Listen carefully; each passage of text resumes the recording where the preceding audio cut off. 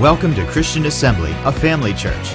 Since 1930, we've been serving the communities of Western Pennsylvania, Ohio, and West Virginia with the good news of Jesus Christ.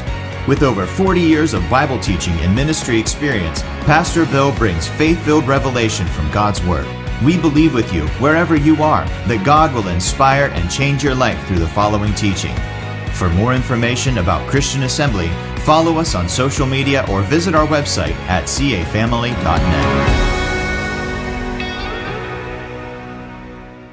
The title of my message this morning is just very simple. It's if. That's simple. If. And if you're wondering about that, it's one of the biggest words, the smallest but biggest word. It's a little big word, but also it's a very important word in the Bible. So first of all, before we get into it, let's hold our Bibles up to heaven and say, thank you, Father, for your holy written word. It's a lamp to my feet and a light to my path.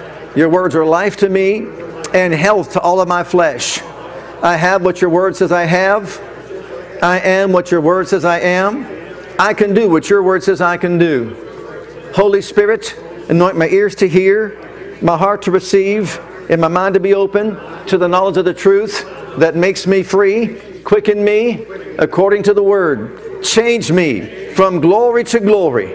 And I boldly say, I will never ever be the same again. In Jesus' name, amen. Praise Him for His word. Hallelujah. Thank you, Father, for your holy word, that indeed is a lamp to our feet and a light to our path.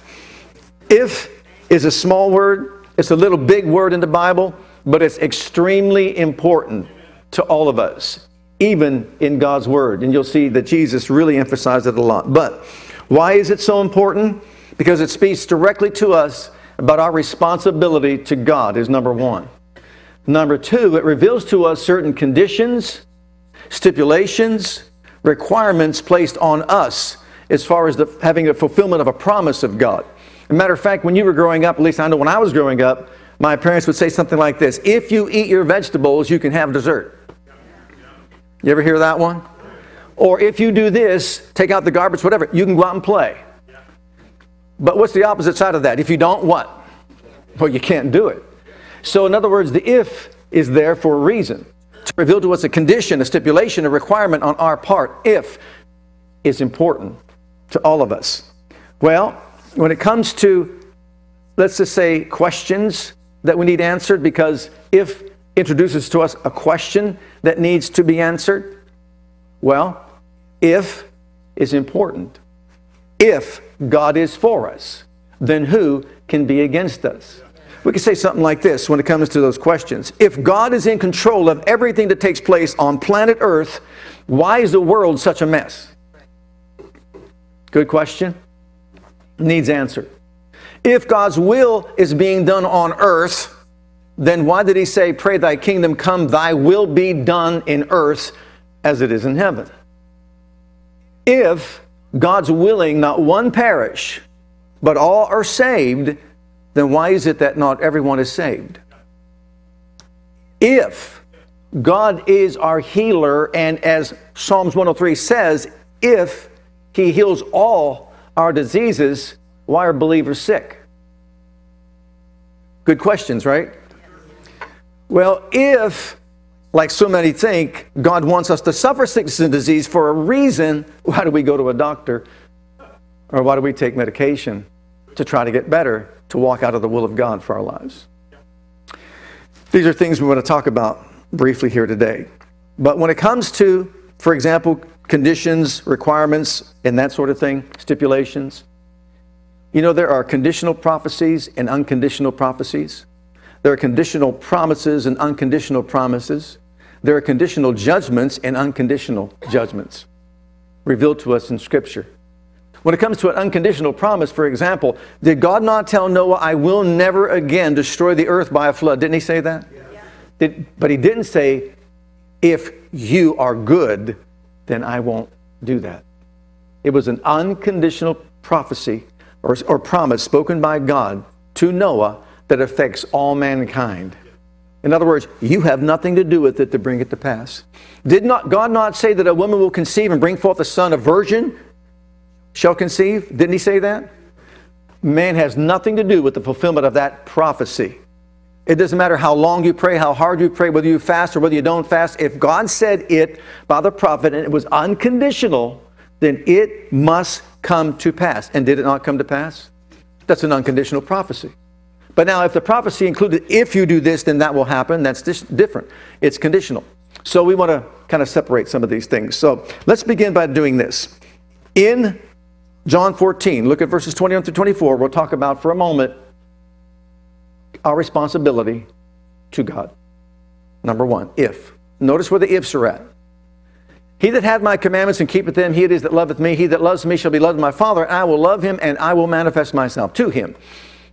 Judas saith unto him, not Iscariot, Lord, how is it that thou wilt manifest yourself to us and not to the world? Jesus answered and said unto him, if a man love me, everybody say if. If a man love me, notice, he will keep my what? Whoa. If a man love me, he will keep my words. And then he goes on to say that we will come to him, and my Father and I come to him in love, and so on. But notice where the if is at. If a man love me. Jesus always put the if on man's side, never on God's side.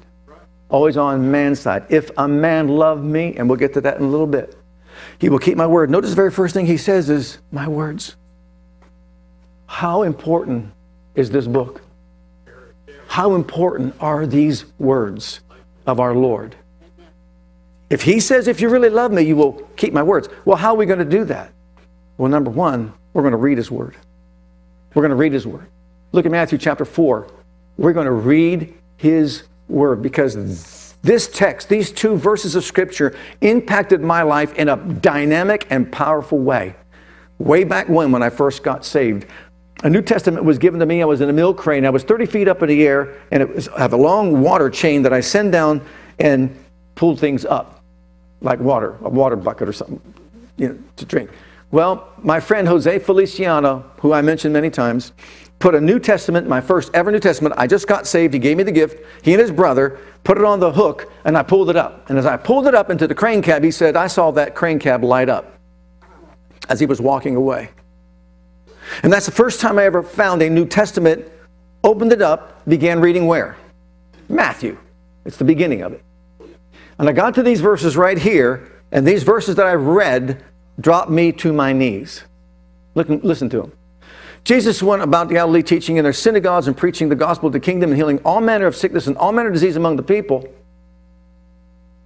All manner. He healed them all. Verse 24. And his fame went throughout all Syria, and they brought unto him, this will hit me, all sick people that were taken with diverse diseases and torments, and those which were possessed with devils, and those which were lunatic, and those that had the palsy, and he healed them. When I read that, I heard so much about Jesus before, because I was religious and went to a religious church. Never heard the Bible, never heard the gospel. When I read that, I just dropped on my knees with tears in my eyes, and I said, Jesus, you really care that much about people that you would heal their every disease and every sickness? How wonderful you are. It moved me. See, if I didn't read that, I would have never known the depth of that. But it impacted me in such a wonderful way, but a powerful way when I read that. Not only will we read, but we'll want to hear about me. See, if you love me, you'll read about me. If you love me, you will hear. But why are we emphasizing that? Look at John's Gospel, chapter 12, and verse 18. For this cause the people also met him, for that they heard that he had done this miracle. What miracle? Raised up Lazarus from the dead.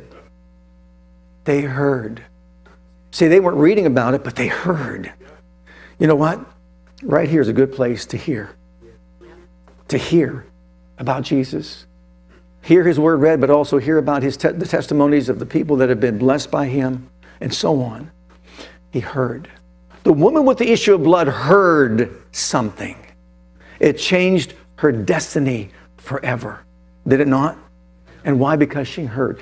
So in Psalm 122 and verse 1, we are told what? I was glad when they said unto me, let us go to the house of the Lord. Aren't you glad to come here this morning and you can be taught the Word of God, you can receive the Word of God, you can hear the Word of God being preached, but you can hear the testimonies of others as well that have been blessed by God, touched by God, as we honor Him here in this place. So you read about Him, you hear about Him, and thirdly, you worship Him. You worship Him. In the book of Revelation, chapter 5, verses 8 and 9, He is worthy to receive the worship that we have to give to Him, no matter who we are. We've been created by God for this very purpose, to worship Him, to honor Him. Not put ourselves first, but to put Him first in all of our lives. And when He had taken the book, this is in the book of Revelation, when all things are coming to a culmination, and there John is before the throne of God, and this is what he hears. When He had taken the book, the 4 beasts and 24 elders fell down before the Lamb, having every one of them harps and golden vials full of odors, which are the prayers of saints, and they sung a new song, saying, Thou art worthy to take the book and loose the seals thereof, for Thou wast slain and hast redeemed us to God by Thy blood out of every kindred, tongue, people, and nation, and made us unto our God kings and priests in all the earth. Then he heard the voice of many angels, 1,000 times thousands and thousands, saying with a loud voice, and go on and worship Him.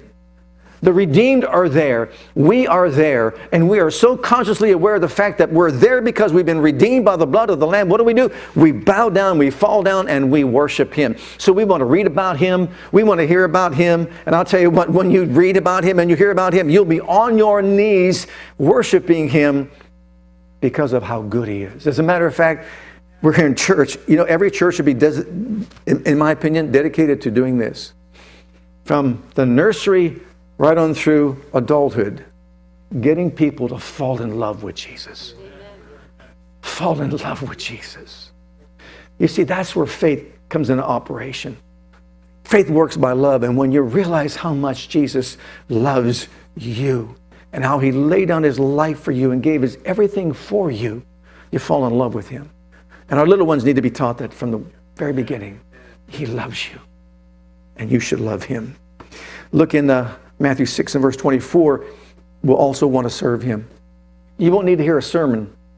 You'll want to serve Him. When you fall in love with Him, you'll want to serve Him. Matthew 6:24, no man can serve 2 masters. He will either hate the one, love the other, or else hold to the one and despise the other. You can't serve God and riches or mammon. We live our lives to serve Him, to honor Him in all that we think, say, and do. With all that we have to give, we give to Him because of who He is and because of what He's done for every single one of us. And then also, finally, these are just some things. Book of Psalms 100, you can see the same thing mentioned here. But so impacting is this Word of God. Remember, if you love me, read my Word, hear my Word, worship me, serve me. Make a joyful noise unto the Lord, all ye lands. Serve the Lord with gladness. Come before His presence with singing. Know ye that the Lord, He is God. It is He that hath made us. Say with me, God, you made me. Father, you made me. I belong to you. So serve Him with gladness. We didn't make ourselves. We're His people, the sheep of His pasture. Enter His gates with thanksgiving, to His courts with praise, and be thankful to Him and bless His name. So I want to serve you, bless you, honor you, and finally, this is the ultimate, I want to imitate you. For the Lord is good, and His mercies are everlasting, and His truth endures all generations. But look at the next one. And this is the high calling. If you love me, imitate me. Wow. Imitate me. There's a verse in 1 John 2:6 that says, if you say you abide in Him, that you ought to walk even as He walked. But in Ephesians chapter 5 and verse 1, look at the verse. This is from the New Living Translation. Imitate God, therefore, in everything you do, because you are His dear children. Imitate Him. The King James says, and walk in love. So, we could be so distracted in the time in which we are living right now from all these blessed truths. Ask yourself the question, we judge ourselves, examine ourselves, our own hearts. Am I reading His Word? Am I hearing about Him from others? Am I worshiping Him like I should? Am I serving Him with my life? Am I imitating Him in every area of my life? I'll tell you what, if we worked on that for a while, we'd be so busy we wouldn't have any time for anything else. True? Okay, next. Conditions, requirements, and stipulations. How important this is. Because you see, the if is connected to so many promises of God. And religion puts the if on God, but Jesus always put the if on man. So we're going to pull this out. If. Look at Mark's chapter 4, Mark's Gospel chapter 4, verse 23 through 25. If and hearing. If is connected to hearing. If any man have ears to hear, let him hear. What does he mean by that? If you really have a desire to hear, know, and understand the things of God, program yourself to let down the pride and all that would block that, and hear. Listen to what he has saying and what he has to say to us. So if you have ears to hear, then let him hear. So the if is on our part. Am I one who wants to hear? Do I get excited about hearing the things of God, the Word of God? We need to be. Look at what it says. And he said unto them, take heed what you hear. In another place he says, take heed how you hear it. But take heed what you hear, because with what measure you meet, it shall be measured to you. And unto you that hear shall more be given. For he that hath, to him shall be given, and he that hath not, from him shall be taken even that which he has. What's he talking about? Our understanding of him, his operation, his kingdom, his spirit, his moving in our midst. If we really want to hear it, we really long to hear it, we can and we will hear it. But you see, if our ears are closed to it, then we're not going to get it. We're not going to get any more. I've got to be open to doing what God has told me to do, responding to what I hear, and I'm going to have an increase of the things that God has for me to hear, understand, and know. The second thing we're talking about is if and its connection to obedience. If and obedience. Look in the book of Exodus, and many places this is all revealed to us. Behold, I send an angel before thee to keep thee in the way, and to bring thee to the place which I have prepared. Beware of him, obey his voice, provoke him not. For he will not pardon your transgressions, for my name is in him. But if, there it is again. If what? If thou shalt, notice the connection is between man. It's on man. If thou shalt indeed obey his voice and do all that I speak, then I will be an enemy to your enemies and an adversary to your adversaries. So here we have the if and the then. But the if is on whose part? If you will do this, then I will do that. But you see, once again, religion turns that around. And what does it do? It puts the if on God. Well, if God really wants this for me, no. We'll get to that in a moment as well. But look at some other ones. Look in the book of Deuteronomy, chapter 28. These scriptures we know very well. It shall come to pass, notice, if who? If you, if thou. If thou shalt hearken diligently to the voice of the Lord thy God, to observe to do according to all that is written therein, that the commandments which I command thee this day, that he'll set us on high by the nations of the earth, and all these blessings shall come on thee and overtake thee, if thou shalt hearken unto the voice of the Lord thy God. Here we have obedience. Obedience. If and the fulfillment of a promise requires obedience. So we're listening to what he says. If you do this, then I will do that. If you eat your vegetables, then you can go out and play. If you don't, then you cannot. So once again, the if is not on God's part. If God really wants to heal me, I've heard so many times people say that. If God really wants to help me, if God really wants to provide for me, if God. It's not if God, it's if you can believe, you will see the glory of God. Did you notice the connection there? If you can what? Believe, you will what? See the glory of God. Notice, if you want to see the glory of God, what does it require? What's the condition? What's the stipulation? Believe, believe, believe. So you'll believe, then you'll see the glory. If you don't believe, you won't see the glory. That's what he's talking about. Just like your vegetables. Okay, in the book of Deuteronomy, chapter 28, verse 15. But it shall come to pass if thou... Where's the connection between you and the promise? Not God.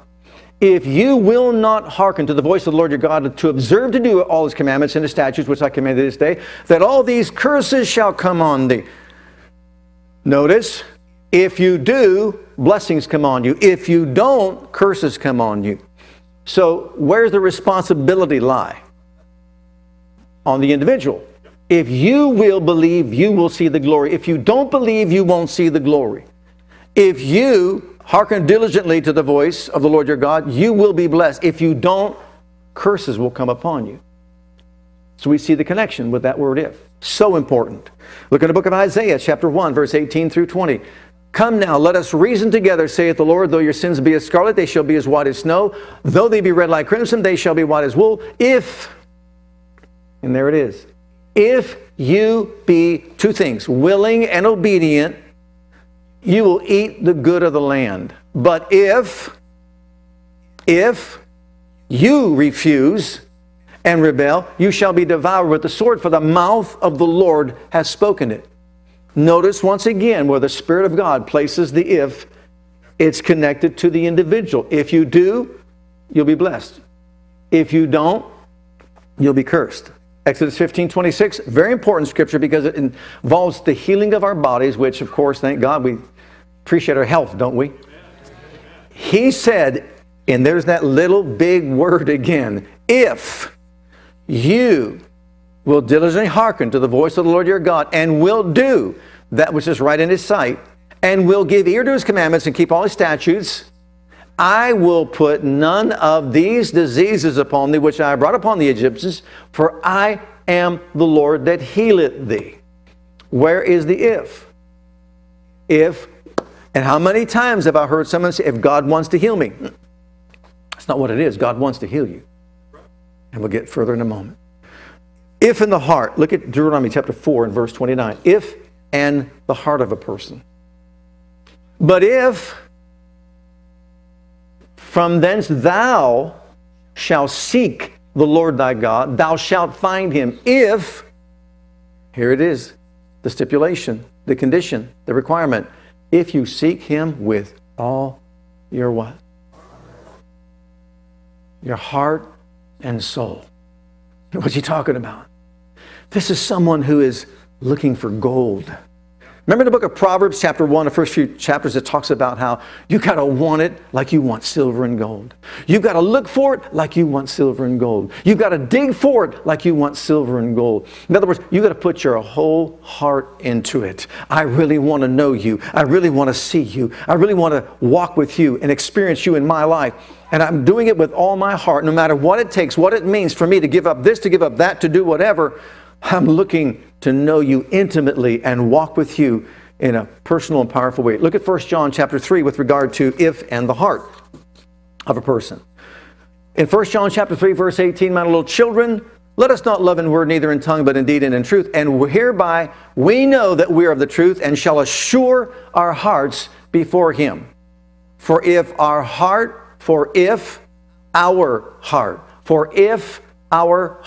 condemn us not, God is greater than our heart and knows all things. Beloved, if our heart condemn us not, then have we confidence toward God. So if our heart condemn us, aren't you glad God's greater than your heart? But if your heart doesn't condemn you, you've got confidence toward God. Where's the if? On the believer. It's my heart. It's my heart condition, and so on. Okay, also, when it comes to believing God, it's so important to recognize the fact that if and faith are closely connected. Look at Matthew's Gospel in chapter 17, verse 20. This is probably one of the most important faith scriptures you'll ever read. It's so impacting, so powerful, so revealing. They couldn't cast out the devil, and they want to know why. And Jesus said to them, because of your unbelief, for verily I say unto you, if God? No. If you have faith as a grain of mustard seed, you shall say to this mountain, remove hence to yonder place, and it shall remove, and nothing, everybody say nothing. Nothing shall be impossible unto you. That's the message I brought here 41 years ago. Faith and love. Faith that works by love. And also, third thing is the power of the Holy Spirit. Nothing will be impossible unto you if you have faith and say to your mountain, be thou removed and cast into the sea, and don't doubt in your heart, but believe what you're saying will come to pass. It'll happen, and nothing will be impossible to you. Notice how the if is on the believer.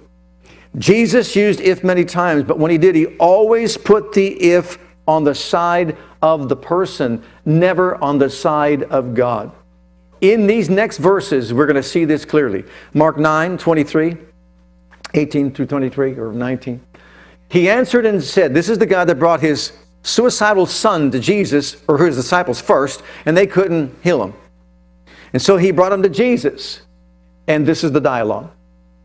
Jesus answered and said, O faithless generation, how long shall I be with you? How long shall I suffer you? Bring him unto me. And they brought him unto him. And when he saw him, straightway the spirit tear him, and he fell on the ground and wallowed foaming. And he asked his father, how long does it go since this came unto him? And Jesus said to him, of a child, or the man said, of a child. And oftentimes they cast him into the fire, into the waters to destroy him. But if, here it is. But if you, Jesus, can do anything, have compassion on us and help us. Where did he put the if? On the Godward side, didn't he? If you can do something, if you want to heal me, if you. Okay, look at how Jesus corrected him.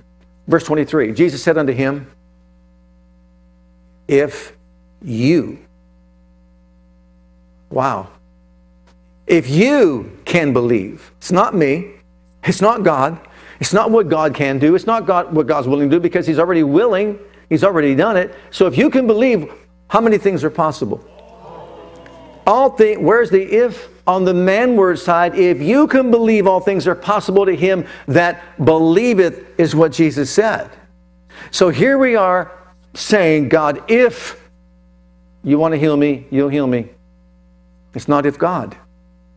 No, it's if I can believe. We're going to put up in just a moment Psalm 128, because many, many years ago, the mother of my older children, my 3 children, had a severe case of endometriosis, and the doctor basically said, you're not going to have any more children. We had one, but 4 years, not another one. The endometriosis was so bad, he said it's like he had never seen before, had extensive surgery, et cetera, et cetera, et cetera, basically no children. That was before I got saved. Just to show you how important reading the Word, hearing the Word really is to a believer.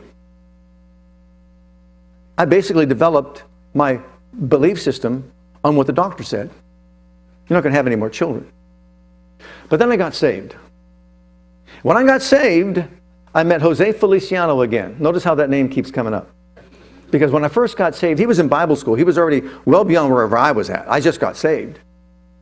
And he came into my crane cab. We worked together, and our crane cabs came together. And when I was in the crane cab, he came over into mine, because we're just watching the mill work, and no problem.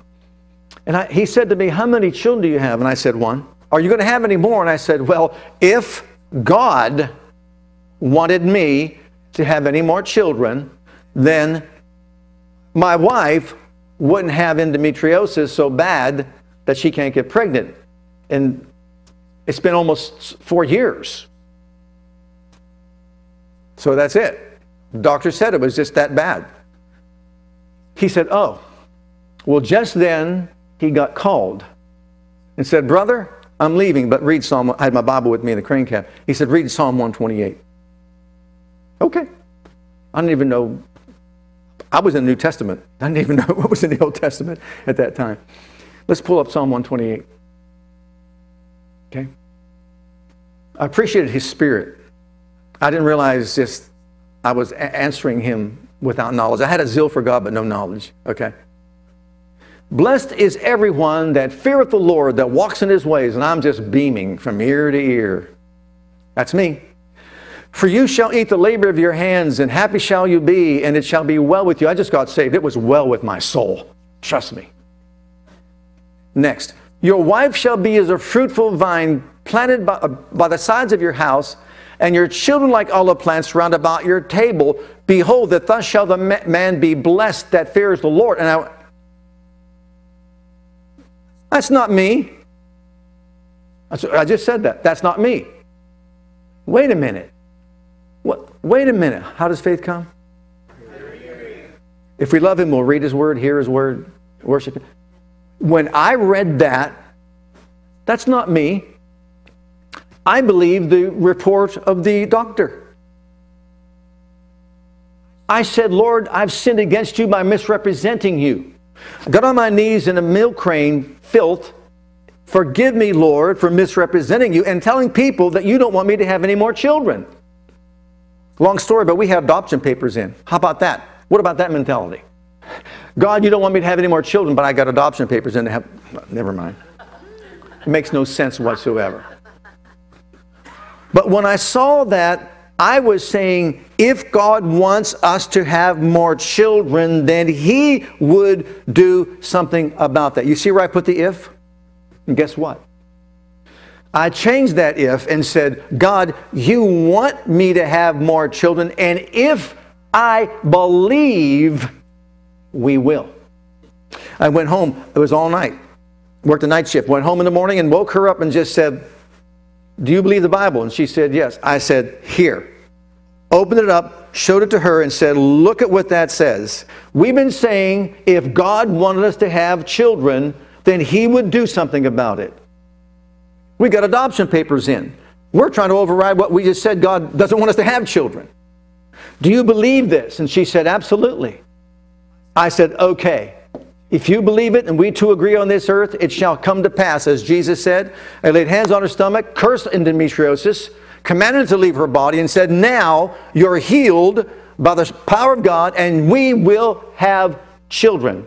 God wants us to, and we will. In 2 weeks, she was pregnant. Went to Tulsa, where BJ was born. Graduated, came back here. 1981, Jason was born, and I was starting to panic. Turn this thing off. It's enough is enough. Anyhow, the point is, religion puts the if on God. If God wants this, if God wants that. Jesus put the if on man and said, if you can believe, all things are possible to you. Look in John 15 and verse 7, just to give you some more scriptures. If you abide in me and my words abide in you, if you abide in me, if my words abide in you, then you'll ask what you will and it shall be done to you. He taught Paul the same gospel. Look at Galatians chapter 6 and verse 9, what it says. Notice where Jesus put the if you. Galatians chapter 6 and verse 9.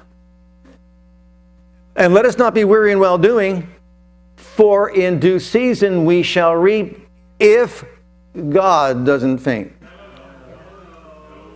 If God doesn't run out of resources. No, when we go to reap, if we faint not. Is it easy to faint when you're in a battle? You know that it is. Okay, so if we want to reap, we can't faint. It's up to us not to faint. Look at John 5, 14 and 15. 1 John 5, 14 and 15. This is the confidence that we have in Him, that if we, where's the if?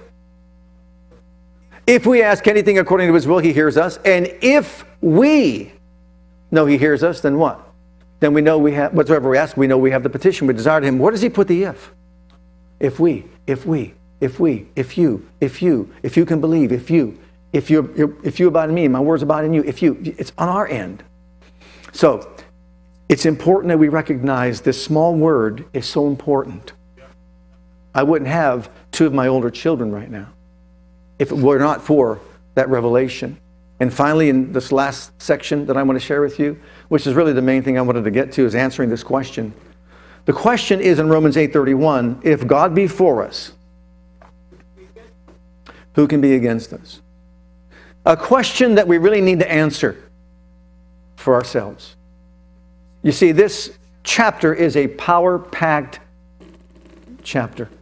And before we unpack it, I want you to turn me to look at Joshua chapter 1, verses 18 and 19. This is from the NIV version, New International Version. If God, just as Jeremiah chapter 1, today I have made you a fortified city, an iron pillar, a bronze wall to stand against the whole land, against the kings of Judah, its officials, its priests, and all the people of the land. They will fight against you. Notice, but will not overcome you, for I am with you and will rescue you, declares the Lord. So what he's saying is what? When everything is surrounding us and coming against us from every direction, he is saying that I will be with you and I will defend you and I will fight for you and I'll see to it that you're not overcome. Isn't that what he said he would do? Well, if God is on our side, if God be for us, then the question is who can be against us? So let's just point out some things that Paul's talking about in this chapter, because he points out many opposing forces that are against us in this chapter. He reveals certain things in this chapter that will certainly stand against every child of God that we need to be aware of. And then we're going to answer the question and show us that God is for us. So number one, the first thing that we point out that's against us is what? Sin. Condemnation. Look at verse 1. Chapter 8, verse 1.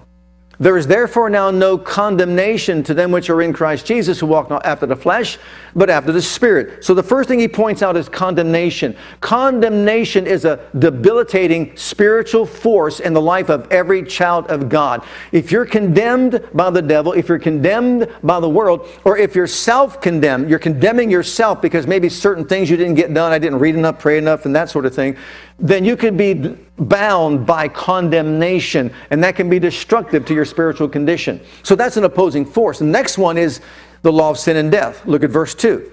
For the law of the Spirit of life in Christ Jesus has made us free from the law of sin and death. Sin is also an opposing force in the life of every child of God. Don't you contend with sin every day? Don't you have situations that rise up that you can sin against God and sin against your fellow brother and sister? Sure, we face that every single day. But that's an opposing force. Look at the third one. The flesh. Do you have flesh with you? Did you bring your flesh with you today? Look at verse 8. So then they that are in the what? Flesh cannot please God. So we've got the flesh to contend with. Look at the next one. Suffering.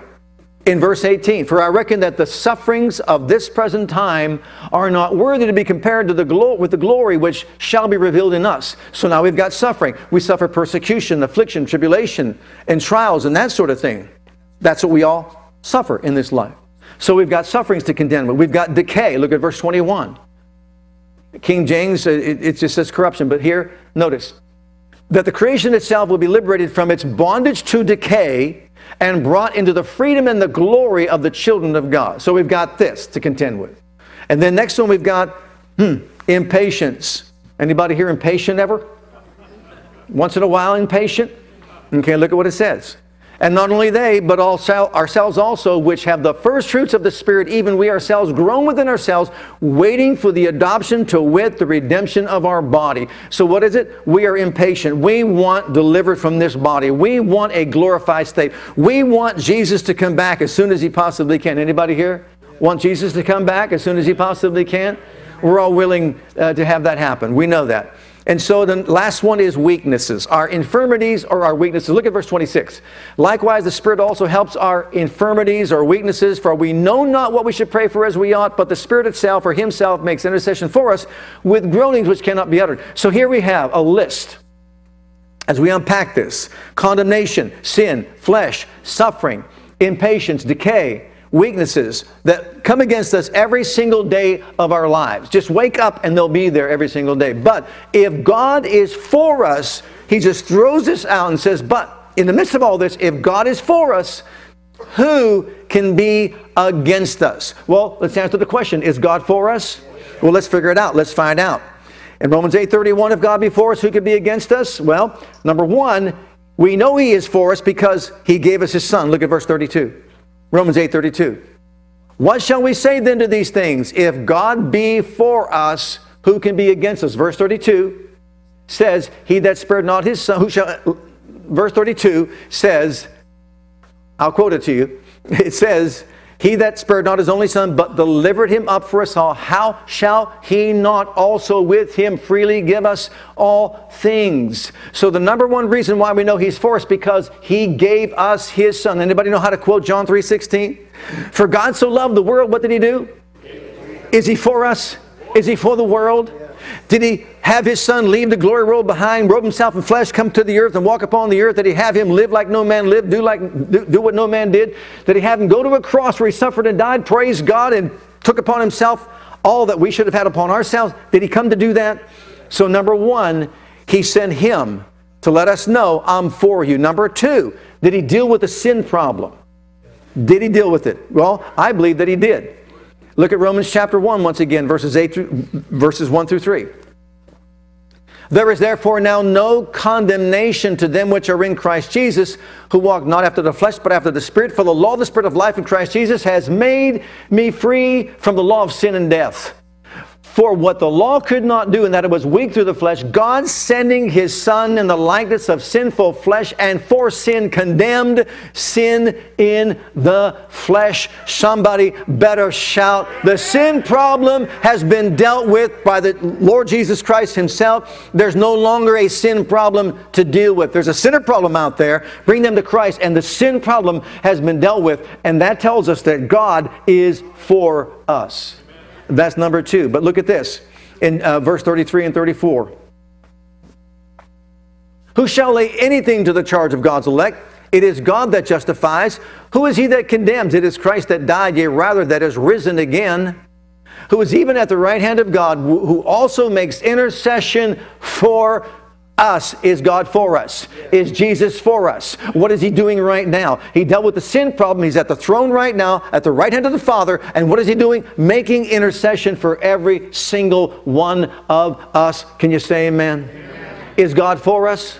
Yes, He's for us. Number 3, He gave us His Spirit. Well, you know what? Before we look at that, look at these last 2 verses. They're too good to pass up. John 3:17 and 18. For God did not send His Son into the world in order to judge, to reject, to condemn, to pass sentence on the world, but that the world might find salvation and be safe and sound through Him. He who believes in Him, who clings to, trusts in, relies on Him, is not judged. He who trusts in Him never comes up for judgment. For Him there is no rejection. And then in 1 John chapter 5, the world's condemned, but we're not condemned, because He's for us. I assure you, most solemnly I tell you, the person whose ears are open to my words, who listens to my message, and believes and trusts in and clings to and relies on Him who sent me, possesses now eternal life. He does not come into judgment, does not incur sentence of judgment, will not come under condemnation, but he has already passed over out of death into life. Can you say amen? Thanks be unto God, we've passed from death to life. We're no longer condemned with the world. He dealt with the sin problem, and He gave us freedom. What about this? In Romans chapter 8 and verse 9, He gave us His Spirit to indwell us. Look at this. I'm telling you, here is a lot of unpacking, because this is the dispensation of the Holy Spirit. And the Holy Spirit is moving in the earth in a powerful and glorious way right now. But these are the things that He does in the life of a believer. And this proves to us that God is for us. But you are not in the flesh, but in the Spirit, if so be the Spirit of God dwells in you. He gave us His Spirit to indwell us. Now, if any man have not the Spirit of Christ, he is none of His. Is God for us? Yes, because He gave His Spirit to indwell us. Look at the next verse. In verse 10, to give us life. And if Christ be in you, the body is dead because of sin, but the Spirit is life because of righteousness. This is the work of the Holy Spirit in the life of the believer. And when He recreated our spirits, He gave us life. Look at the next one, verse 11 and 23. These 2 verses are important. We've always emphasized verse 11, but I want us to put them both together here. It's important. Here we see that He gave us His Spirit, not just to give us life, but to quicken us physically and eternally. Verse 11, but if the Spirit of Him that raised up Jesus from the dead dwell in you, He that raised up Christ from the dead shall also quicken your mortal body by His Spirit that dwells in you. So He gave you His Spirit to dwell in you, to quicken your body while you're alive in it on the earth. But look at verse 23. And not only they, but also ourselves also, which have the first fruits of the Spirit, even we ourselves, grown within ourselves, waiting for the adoption, to wit, the redemption of our body. So while the Holy Ghost is in us alive, what happens? He quickens our mortal body and gives them life and health. But when we leave this body and it goes back to the dust of the earth, what's His Spirit going to do? Quicken it. What His Spirit's going to do is to redeem it and glorify it. So it's now and then, now and later. The work of the Holy Spirit in the life of the believer. So is God for us? Amen. Look at the next one, to help mortify the flesh. Look at verse 13. For if you live after the flesh, you shall die. But if you, through the Spirit that He gives you, mortify the deeds of the flesh, what will happen? You will live. Amen. So now we've got the work of the Holy Spirit doing all these things. Look at the next one, guiding us. Look at verse 14. For as many as are led by the Spirit of God, they are the sons of God. Okay, look at the next one. Not just guidance, but to give us assurance. Verse 16. The Spirit himself bears witness with our spirit that we are the children of God. It's bearing witness. He is bearing witness. These are all the things the Holy Ghost is doing in the life of the believer. And then helping us in our inabilities, our weaknesses. Look at verse 26. Likewise, the Spirit also helps our weaknesses or infirmities, for we know not what we should pray for as we ought, but the Spirit himself makes intercession for us with groanings which cannot be uttered. So, is he for us? He's taking great lengths to let us know he's for us. He sent us his Spirit to indwell us, to give us life, to help us, to quicken us. All these things he's doing in us to lead us, to guide us, to direct us. Look at the next one. He adopted us into his royal family. I would think we'd have to be for him and him for us. For you have not received the spirit of bondage again to fear, but you have received the Spirit of adoption, whereby we cry, Abba, Father. The Spirit himself bearing witness with our spirit that we are the children of God, and if children then heirs, heirs of God, and joint heirs with Jesus Christ, if so be that we suffer with him, that we may also be glorified together. Is he for us? Absolutely. He adopted us into his royal family, didn't he? He made us his very own heir and heir of God and a joint heir with Jesus. I guess he's for us. Look at the next one. He conformed us to the image of Jesus. For whom he did foreknow, he also did predestinate to be conformed to the image of his Son, that he might be the firstborn among many brethren. Moreover, whom he did predestinate, them he also called. Whom he called, he also justified. And whom he justified, them he also what? Glorified. So notice all the sequence of events here. All these things are in the life of the believer. Right now, you are justified in the presence of God, called by him. He's for you. He's for us.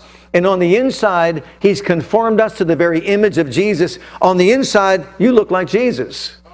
On the inside, he sees you pure and holy and cleansed and righteous before his throne. That's how he sees every one of us. And so that proves the fact that he is for us. Who can be against us? And finally, he made us more than conquerors through him that loves us. Look at Romans 8:35. This is the culmination of all these wonderful, marvelous revelations given to Paul about us as believers. And if God's for us, who could be against us? Who shall separate us from the love of Christ? Shall tribulation, remember all these opposing forces coming against us. If God be for us, who can be against us? No, not tribulation. Or what about distress? No, not distress. What about persecution? No. Famine? No. Nakedness? No. Peril? No. Sword? No. As it is written, for thy sake we are killed all the day long. We are counted as sheep for the slaughter, but they, in all these things, we are more than conquerors through him that loved, not in your own strength, but through him that loved us. So none of these things can possibly overtake us and overcome us. He goes on to say that neither death nor life, angels, principalities, powers, things present, things that come, height, depth, no other creature shall be able to separate us from the love of God that's in Christ Jesus our Lord. This is the culmination of a chapter that I left one verse out to this point on purpose, because it's so sorely misrepresented, people actually believe it the wrong way. Well, we know all things work together for good to them that love God, that called according to his purpose. I hear them say that, well, they fell down and broke their ankle, but we know all things work together for good. Or they were just diagnosed with cancer, but you know all things work together for good. What? What? Don't take that verse out of context. Everything you just heard today is working for your good because you love God and you're called according to his purpose. The fact that sin's been dealt with, condemnation's been dealt with, death has been dealt with, the fact that weakness has been dealt with, all those things have been dealt with, and God is on our side. And all those things work together for good because we love him and we're called according to his purpose. In conclusion, let's all rise while I give this conclusion. God is for us. Say it with me, God is for me. And there is nothing in time or eternity. There is nothing in heaven or on earth. There is no power, no force of darkness, no evil, no circumstance, no situation whatsoever that can separate us from the love of God that's in Christ Jesus our Lord. Nothing whatsoever. So if God be for us, who can be against us? Nothing and no one. So God is for us. Would you agree to that? Amen. What's the final question? Are we for God? Are we for God? Are we for God? See, it's not if God, it's if we. Are you for God this morning?